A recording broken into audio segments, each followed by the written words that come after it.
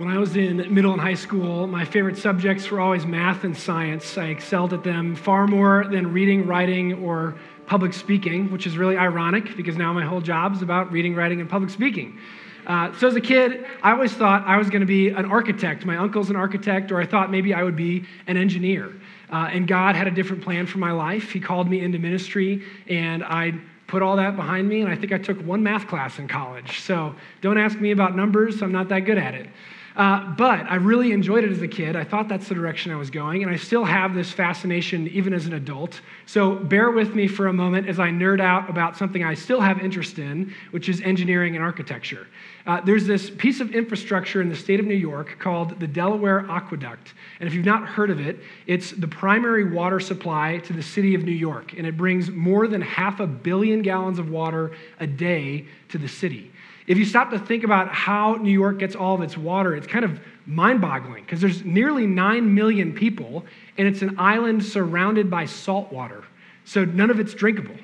So about a century ago, all these city planners and engineers and architects and designers and politicians had to come up with a plan. The city was growing rapidly. How are they going to provide enough water when the natural spring water on the island was no longer sustainable, was no longer enough for the people? And so that's where the Delaware Aqueduct comes in. To this day, even though it was completed in 1945, it's the longest tunnel in the world at 85 miles long. It brings water from the Delaware River Basin from upstate New York all the way down to the city. I couldn't imagine being in that meeting saying, the best possible solution for how we can bring water to our city is to build the longest tunnel in the world. Think about that for a moment. The longest tunnel in the world, one of the most expensive infrastructure projects in American history, wasn't completed by the U.S. government, wasn't completed by the state of New York. It was the city of New York said, we're going to build this tunnel to bring water to our people. Some of you are really bored right now. You're like, why is Kyle talking about this? I don't care about engineering and infrastructure. Let me make a connection.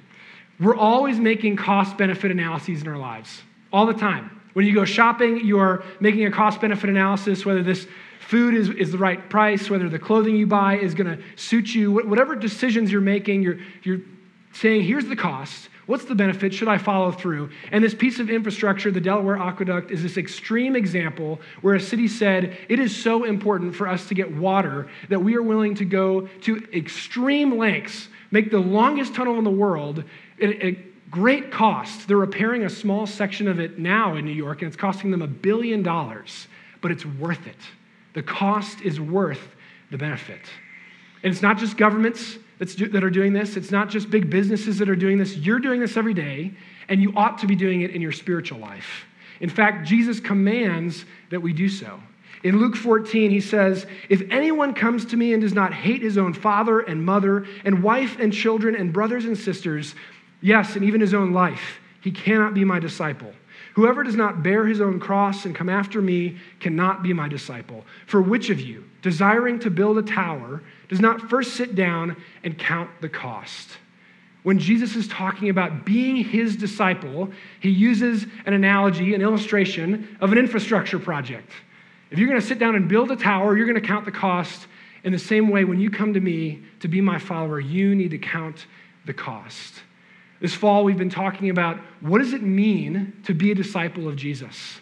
What is the identity of a disciple and what is the life of a disciple? We've been talking a lot about the identity. Later this fall, we'll get into the life of a disciple. And we've said that identity of a disciple is to be the beloved of God, a chosen child, blessed, broken, resurrected, and fed.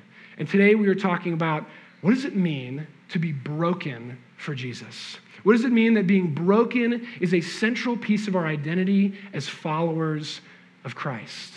And I want to tell you the cost is very, very high. And I want to tell you it's worth it in every way. We have two primary passages we're going to be looking at today. We're going to be in Mark chapter 8, verses 31 to 37, and Revelation 3, 15 to 20. And we're going to see two things. One, what's the cost? What does it cost us to follow Jesus, to be broken for him? And then secondly, what does it cost us to not follow Jesus? What are the blessings and the benefits we miss out on when we don't give ourselves completely to Christ? So you have a Bible, open up with me to Mark chapter 3, beginning in verse 31. And he began to teach them that the Son of Man must suffer many things and be rejected by the elders and the chief priests and the scribes and be killed, and after 3 days rise again. And he said this plainly. And Peter took him aside and began to rebuke him. But turning and seeing his disciples, he rebuked Peter and said, "Get behind me, Satan, for you are not setting your mind on the things of God, but on the things of man." And calling the crowd to him with his disciples, he said to them, "If anyone would come after me, let him deny himself, take up his cross and follow me. For whoever would save his life will lose it, but whoever loses his life for my sake and for the gospel's will save it. For what does it profit a man to gain the whole world and forfeit his soul? For what can a man give in return for his soul?" One of the harshest rebukes in all of Scripture is saved for Peter when he misunderstands the point of Jesus' messianic mission. Jesus says the heart of the gospel, that the Son of God is going to be put to death and rise from the grave. Elsewhere, he says that he came not to be served, but to serve and give his life as a ransom for many. He came to be crucified. That's why Jesus came. Peter totally misunderstands.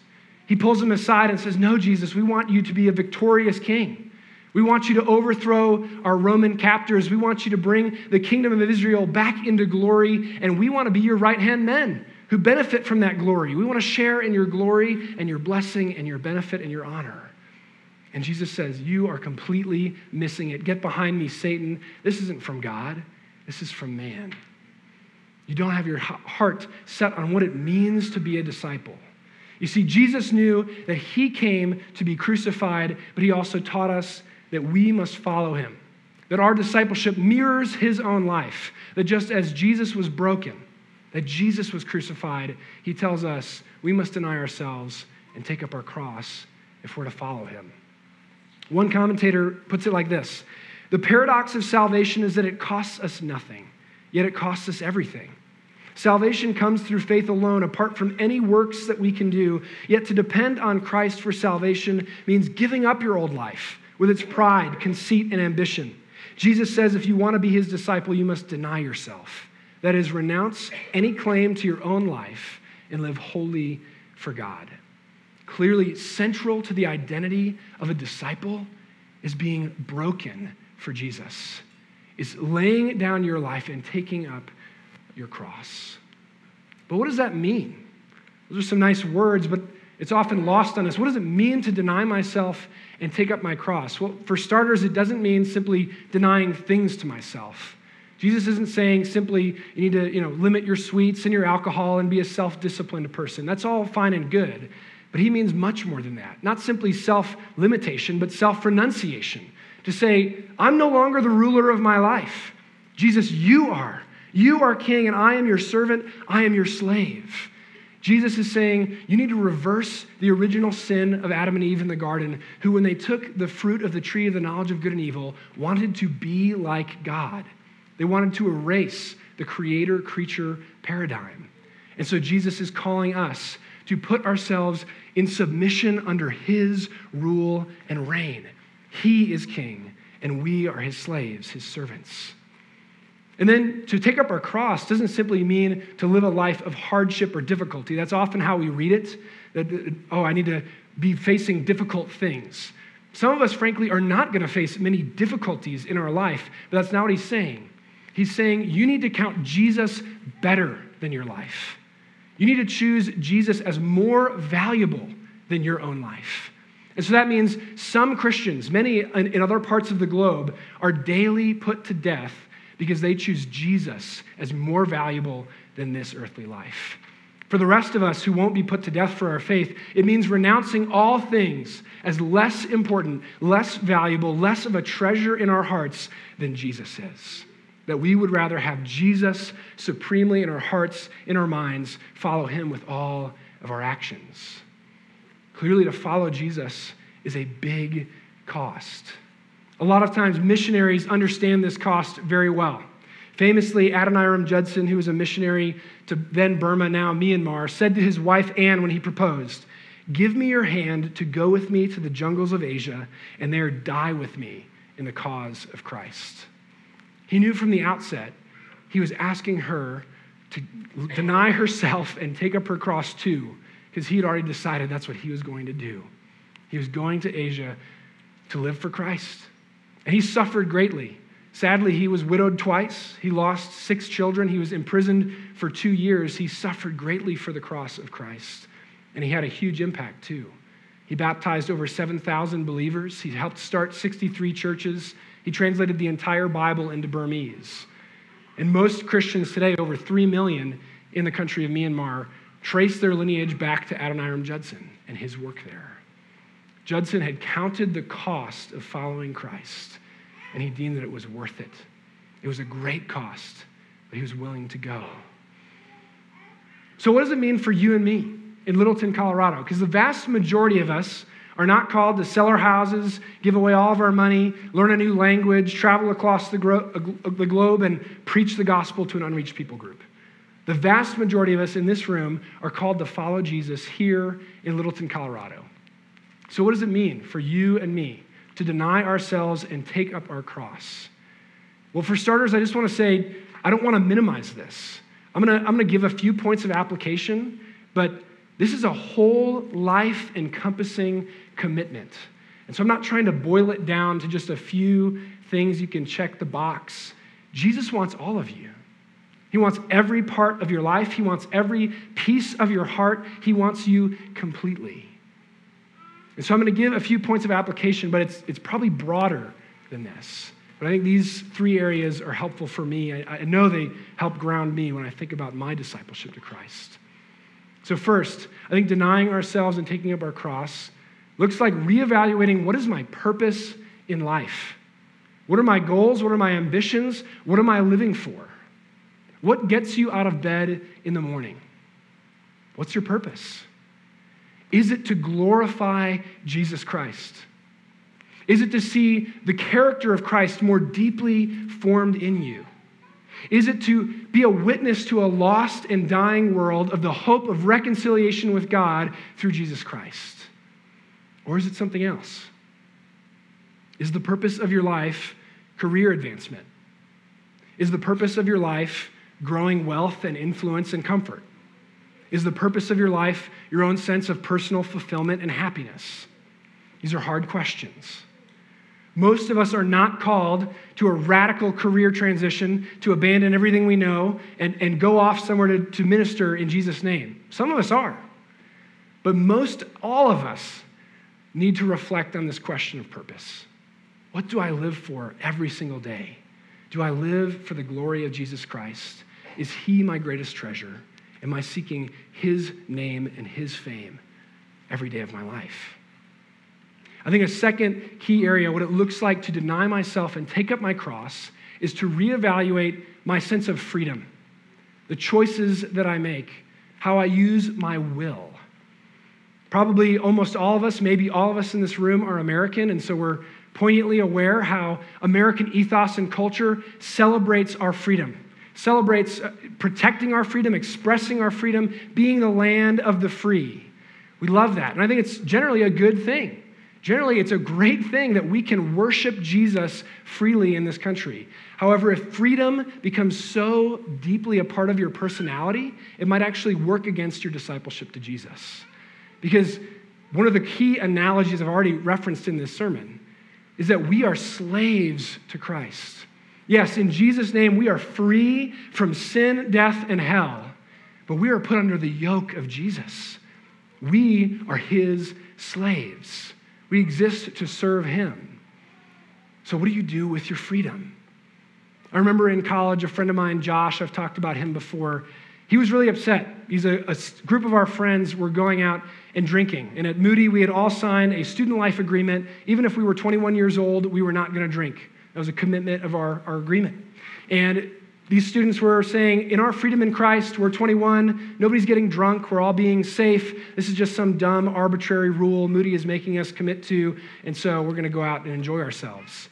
And my friend Josh was so upset. He said, what about your freedom in Christ to not do certain things? What about your freedom in Christ to limit yourself? What about your freedom in Christ to say no to the temptations of the world? What about your freedom in Christ to be a person of integrity? Do what you say you're going to do. And that really stuck with me.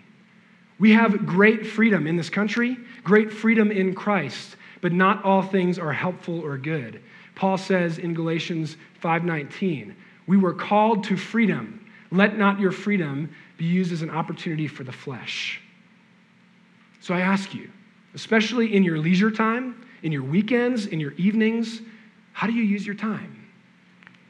Perhaps Game of Thrones is really entertaining and the nudity involved is not good for you. Perhaps the endless scroll on social media is actually warping your soul. Perhaps some of the things you're engaged in are in your freedom to do and are deadening your life with God. Are you choosing to submit yourself, seeing yourself primarily as a slave and servant to Jesus, that every area of your life needs to be in submission to his will? Thirdly, a big area where I think denying ourselves and taking up our cross is our hearts. What does it look like for us to love Jesus most of all? In the Luke 14 passage I already read, he says, you must hate your spouse, your parents, your kids, your family and friends, even your own life, if you'd be my disciple. Now, Jesus is not being literal. There are other places where Jesus is very extreme and not literal. He says to us, cut off the hand and pluck out the eye that causes you to sin. Christians have not been maiming themselves for 2,000 years. They do understand that we need to be deadly serious about getting temptation out of our lives. In the same way, Jesus is not saying literally you must hate your family. He's saying you must love me so much that by comparison, your love for your family looks like hate. That's how much I need to be first in your life. Jesus before your spouse, Jesus before your kids, Jesus before all of your friends. Is Jesus your greatest love? And I'll tell you a secret right now. If you love Jesus first and best, you will love everyone else better. It's actually in putting your loves in a disordered way in your heart, you actually find that you are mistreating and harming your kids and your family as you put them on this idolatrous pedestal. Jesus needs to be first in your life. Is he your greatest treasure? Is he your highest value in this world? The cost of discipleship is incredible. It asks everything of you. It asks you to reorder your sense of purpose in life, reorder your entire heart in your loves, give over your freedoms to Jesus Christ, to honor him with every part of who you are. But I'll tell you right now, it's worth it. The cost of not being broken for Jesus is far greater. Jesus finishes his teaching in Mark chapter 8 with two questions. What does it profit a man to gain the whole world and forfeit his soul? For what can a man give in return for his soul? The answer to both questions is nothing. A man can return nothing for his soul. Nothing is as valuable as your soul. And if you gain the whole world but miss Jesus, you've lost. So turn with me to Revelation 3:15-20, and we're going to meditate more deeply on what is the cost of not following Jesus.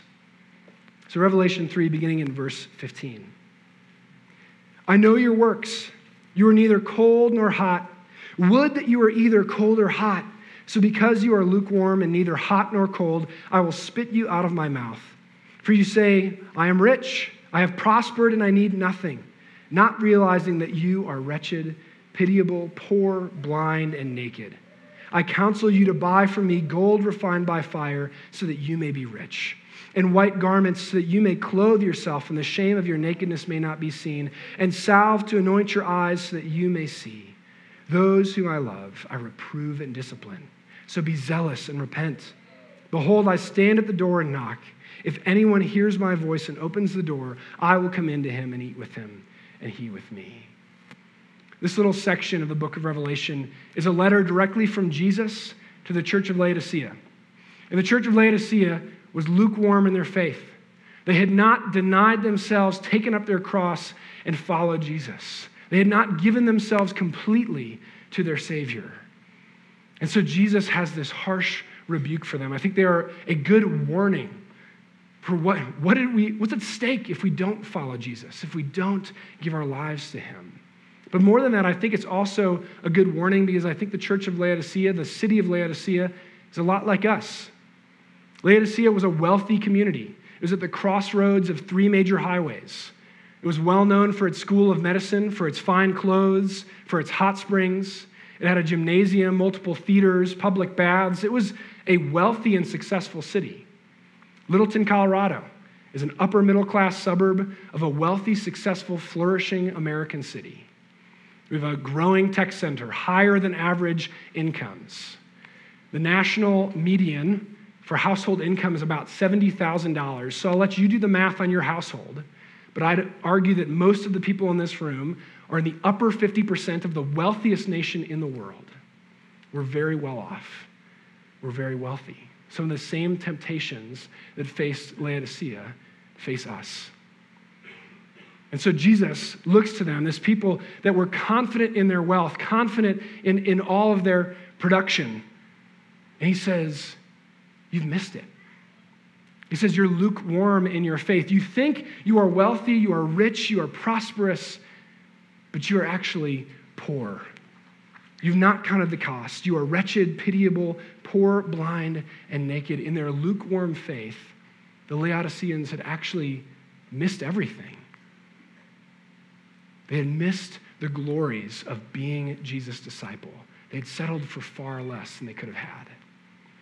Famously, Dallas Willard wrote in his book, The Spirit of Disciplines, the cost of non-discipleship.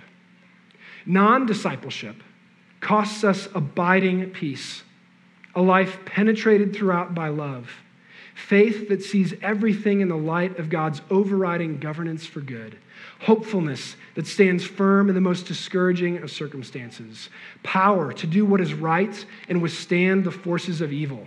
In short, it costs exactly that abundance of life Jesus said he came to bring.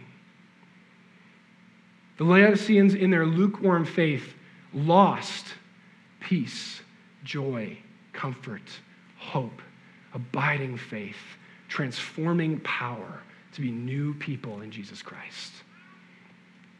Does that sound familiar? Francois Fenelon is a famous Catholic theologian and mystic, and he wrote about the struggle to give ourselves completely to God, and this is what he had to say. What folly to fear to be too entirely God's. It is to fear to be too happy. It is to fear to love God's will in all things. It is to fear to have too much courage in the crosses which are inevitable, too much comfort in God's love, and too much detachment from the passions which make us miserable. Woe unto those weak and timid souls who are divided between God and their world. They want and they do not want. They are torn by passion and remorse at the same time. They fear the judgments of God and those of others. They have a horror of evil and a shame of good. They have the pains of virtue without tasting its sweet consolations. Oh, how wretched they are. Does that sound familiar to you at all?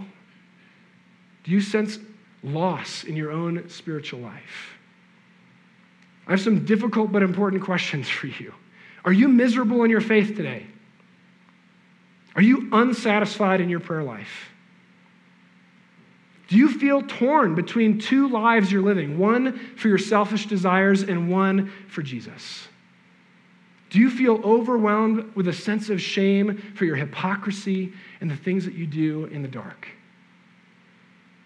Do you miss peace, joy, hope, love, transforming power in your life with God? If you answer yes to any of these questions and more, then you know what it costs you to dabble in your discipleship. You already know what it costs you to be lukewarm in your faith. And I don't ask you these questions because I've got it all figured out. I know, perhaps best as a pastor, how easy it is to live a two-faced life, how easy it is to be greedy and envious and want the things of the world and miss God's joy. So I don't ask you to beat you over the head, to heap shame on you. I ask you because I want you to have the abundance of life that Jesus promises us. I want you to know the joys of an undivided life, completely given to Jesus. So hear the good news of the gospel.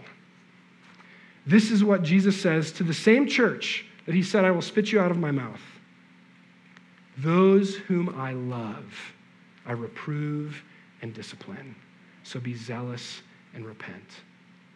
Again, he says, I counsel to you, buy from me gold refined by fire so that you may be rich, and white garments so that you may clothe yourself, and the shame of your nakedness may not be seen, salve to anoint your eyes so that you may see. Isaiah 55 immediately comes to mind. Come, everyone who thirsts, come to the waters, and he who has no money, come buy and eat. Come buy wine and milk without money and without price. The paradox of discipleship is that it costs you everything, and it costs you nothing. It's completely free. Jesus stands at the door and knocks. I stand at the door and knock. If anyone hears my voice and opens the door, I will come in and eat with him and he with me. I don't know where you're at with Jesus this morning. I don't know if you're coming in this morning in a great rhythm in your life with God, full of joy and vigor and zealous for the Lord. Maybe you come in exhausted in a difficult season in your life, in marriage, in your prayer life, longing for God to meet you. Maybe you come in bearing shame this morning for things you did this past week, for regrets that you hold. Wherever you are at with Jesus this morning, he stands at the door of your heart and knocks, and he calls out to you with a voice of love. Open the door. I long to make you rich, that you might know the riches of an undivided life, fullness of joy and peace, hope, faith, comfort in God. I desire to make you holy, to cover over your shame with my own righteousness, that you might stand before the Father and know what it is to be a beloved child of God. I long to make you see, that you might know the goodness, the infinite goodness of God's mercies and grace that you'd missed before, and that you might rightly see how pitiful and wretched are our earthly substitutes. I long to come in and fellowship with you, that you might know the goodness of life with God. Jesus longs for you. He wants you to know fullness of life, having given yourself completely to him. The cost of discipleship is high, but it's worth it. One of my favorite parables in all of the Bible is one verse, Matthew 13:44. The kingdom of God is like a treasure hidden in a field, and a man finds it and covers it up, and then he goes and sells all he has in joy to buy that field. That's the cost-benefit analysis of the kingdom. Jesus is better than everything. He's better than anything you are wrestling with to give to God. He's better than anything this earth could ever promise you. Jesus is everything. So I ask you, come to the table this morning, ready to give yourself to Jesus, knowing that he has already given himself completely to you. That he does not ask you to do something he didn't do for you first, but he was broken on the cross. His blood was shed, his body was broken in love for you. So give yourself completely to him in joy, because he's the best possible thing you could have. Let's pray. Heavenly Father, we would have more of Jesus in our lives. Give us a holy dissatisfaction, Lord, for the things of this earth. Show us how pitiful and wretched are our substitutes for life with you. Give us more of Jesus today, that in being broken for him, giving ourselves away, we would know the way of peace and life. In the name of the Father, the Son, and the Holy Spirit, I pray. Amen.